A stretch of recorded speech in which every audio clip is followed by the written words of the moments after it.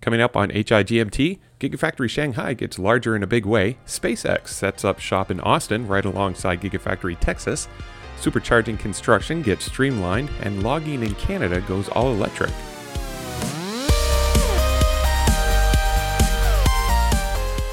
Welcome to How I Got My Tesla, the podcast of indeterminate length for Saturday, April 10th, 2021, episode 37 in Ottawa, Ontario. I'm Matt Wilson. Let's start off with a few Tesla things you should know. Tesla's expansion at GigaFactory Shanghai is so large, it could very well be a gigafactory in itself. Although the land recently purchased by Tesla is a little bit smaller than the land GigaFactory Shanghai now occupies, the proposed expansion will occupy a significant portion of the 113 acres now available to Tesla. It is suspected that this expansion would be needed to produce the yet unnamed $25,000 EV. So I'll be keeping an eye out on this expansion. Given how quickly GigaFactory Shanghai was constructed, it could be possible to wrap up construction of this expansion by the end of 2021, which is actually really impressively fast in terms of construction. I will link out to the articles from torquenews.com and insideevs.com in the show notes below. If anyone is looking for more information regarding Idra's gigapresses, you should check out the latest article from Teslarati.com. Idra recently held a virtual open house in which they spent a lot of time discussing their new 8,000-ton gigapress, interspliced with some sweet B-roll footage of the gigapress itself. Each gigapress is 19.7 meters long, 7.4 meters wide, and 6 meters high, and weighs in at an earth-crushing 430 tons. To date, Idra has delivered 2 gigapresses with plans to deliver an additional 9 units in 2021 alone. Although not specifically named, it is suspected that Tesla is one of Idra's primary customers. Although not directly related to Tesla, we now have a suspected use for the recently cleared land to the southwest of the Megapad area on the other side of Interstate 130. SpaceX is looking to be setting up shop for their Starlink internet product. With 1,200 Starlink satellites now in orbit, which is about 1/10 of the total required, SpaceX will need to ramp up production of their satellites to meet customer demands for high-speed broadband internet. Additionally, SpaceX recently posted a position for automation and controls engineer for a groundbreaking state-of-the-art manufacturing facility in Austin. If you want to see what range anxiety feels like in the winter months in Canada, you can check out the InsideEVs.com story where YouTuber Tesla Peg tests his Model 3 Standard Range Plus in the dead of winter in Winnipeg, Manitoba. To make things even more interesting, the test was performed during the night when temperatures dipped to minus 33 Celsius or minus 27 degrees Fahrenheit. Now, without spoiling the end, my main takeaway from this YouTube video is to always plan ahead, especially when temperatures are going to be very low and the expected range of your EV takes a 25% hit. Now, I was thinking about this article after I watched the YouTube video, and I was thinking, boy, is this going to be a problem for us whenever we eventually get a Tesla of some sort? The 25% hit in range is definitely of concern during winter months, but we only have maybe 4 months of really cold weather here in Ottawa. So I'm not exactly sure if the 25% hit in range is going to be a huge issue. As I always say, range is king whenever it comes to purchasing a Tesla and trying to figure out which one is right for you. It's always best to, if you have the funds available to you, to invest in additional range so that you don't have to deal with the range anxiety, especially on a longer trip.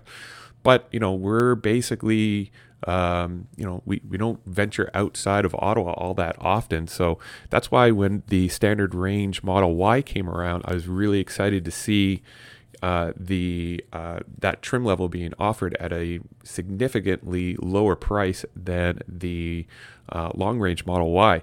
It kind of fit into our lifestyle a little better than the more expensive long range version. But yeah, I think that as long as we are very cognizant of, what the expected range is of whatever Tesla it is that we end up getting, I don't think it's going to be a huge issue. And if we end up having to go for an extended trip during the winter months, we can always rent a different vehicle if we need to do so. So I don't think it's going to be something that I need to really worry about, but it's always good to know exactly how much of a hit your range is going to take, especially in the cold winter months here in Canada.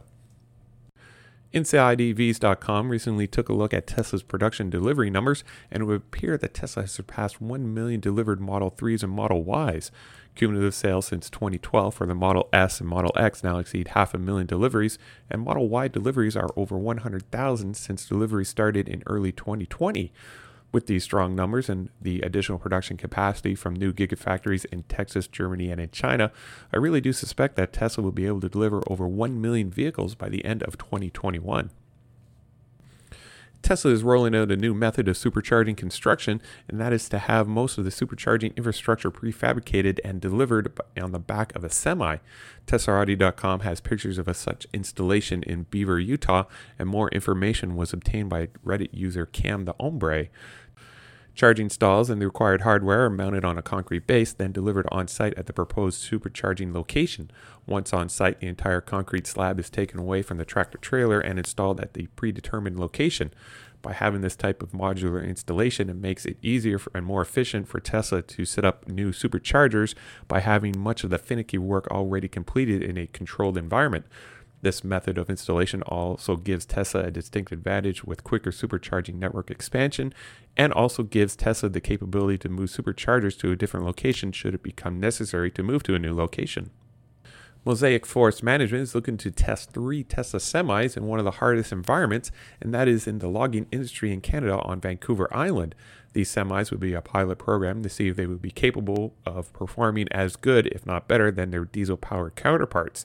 If successful, Mosaic would then look to replace all 300 of their logging trucks with electric semis as part of their efforts to become carbon neutral by 2035. Since most of the timber on Vancouver Island is located at higher elevations, the Tesla Semi would be best suited in this environment since each truck would be capable of regenerative braking under a full load of wood while heading back downhill. Now, I would suspect that Tesla would need to offer a new trim level for the Tesla Semi, some sort of ruggedized version where aerodynamics are not as much of a priority. Considering the operating environment and the condition of the logging roads, it would not be uncommon for the Tesla Semi to encounter issues in the field that could damage parts of a Tesla Semi in its stock form. InsideEVs.com has another great article regarding the expected range of the off-menu Model Y standard range versus the Model Y long range. With a significant smaller battery, which is about 60 kilowatt hours versus 80 kilowatt hours, the standard range is looking to be able to go 357 kilometers or 222 miles between charges. The article also compares specs between the two different trim levels for the Model Y, so if you are okay with a 20% hit performance that goes along with the 20% lower price, maybe the Model Y standard range would actually be sufficient enough for you. And as I mentioned earlier in this podcast, I was really excited this past spring when Tesla announced the Model Y standard range. Even with the expected 357 kilometers, that slots really neatly into the way how, our driving habits are here in town. We very rarely drive outside of city limits. And, to be able to get into a Model Y at a less, a 20% less price than the long-range Model Y all-wheel drive version, that slots very neatly into my expected budget that I have for a Tesla. So that's why I'm hoping that in the event that I get enough money together to actually get into a Tesla of some sort by the fall of 2022, I'm hoping that the standard range Model Y is actually going to be a viable option for me, and Tesla just doesn't outright remove it. The 357 kilometers, that range, I think not only would work well for our family, but will also work well for other families who want to get into a slightly larger vehicles than the standard range plus Model 3 and maybe step up into the Model Y. So I guess we'll just have to see, what happens in the next year and a bit between now and when my lease is up. And we might as well take a look at what is happening at GigaFactory Texas. And thanks again to Joe Tegmeyer and Jeff Roberts for their daily drone footage. In Joe Tegmeyer's April 7th video, he goes into some of the recently announced news regarding Salsareg Engineering and their plans to build a battery production facility in San Antonio, Texas, which would supply Tesla with the needed 4680 battery cells.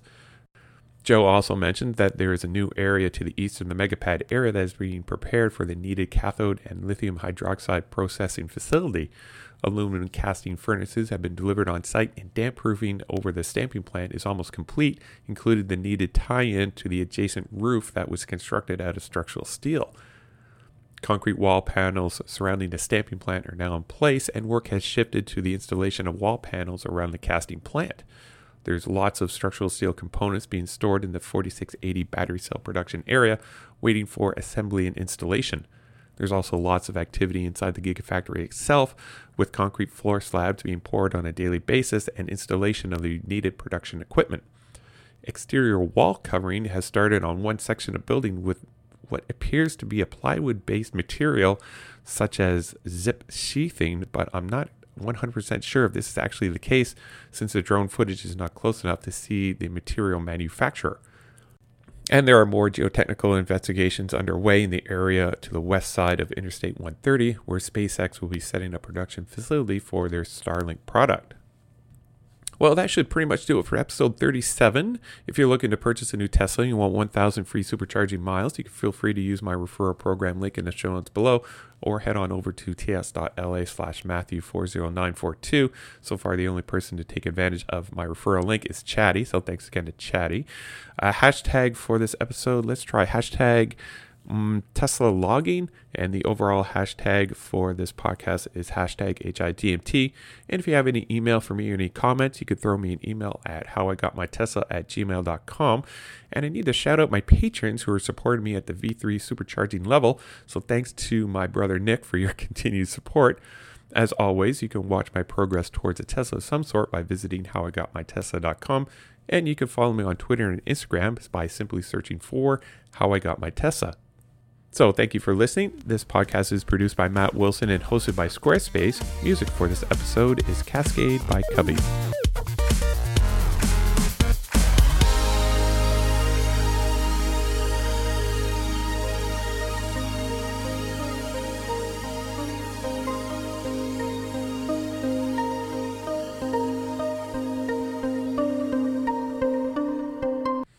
Hey, you're still here? You must love How I Got My Tesla. If you like the content so much, why don't you help support the show and become a Patreon? Get access to all my Patreon content and support the show you love when you go to howigotmytesla.com/Patreon.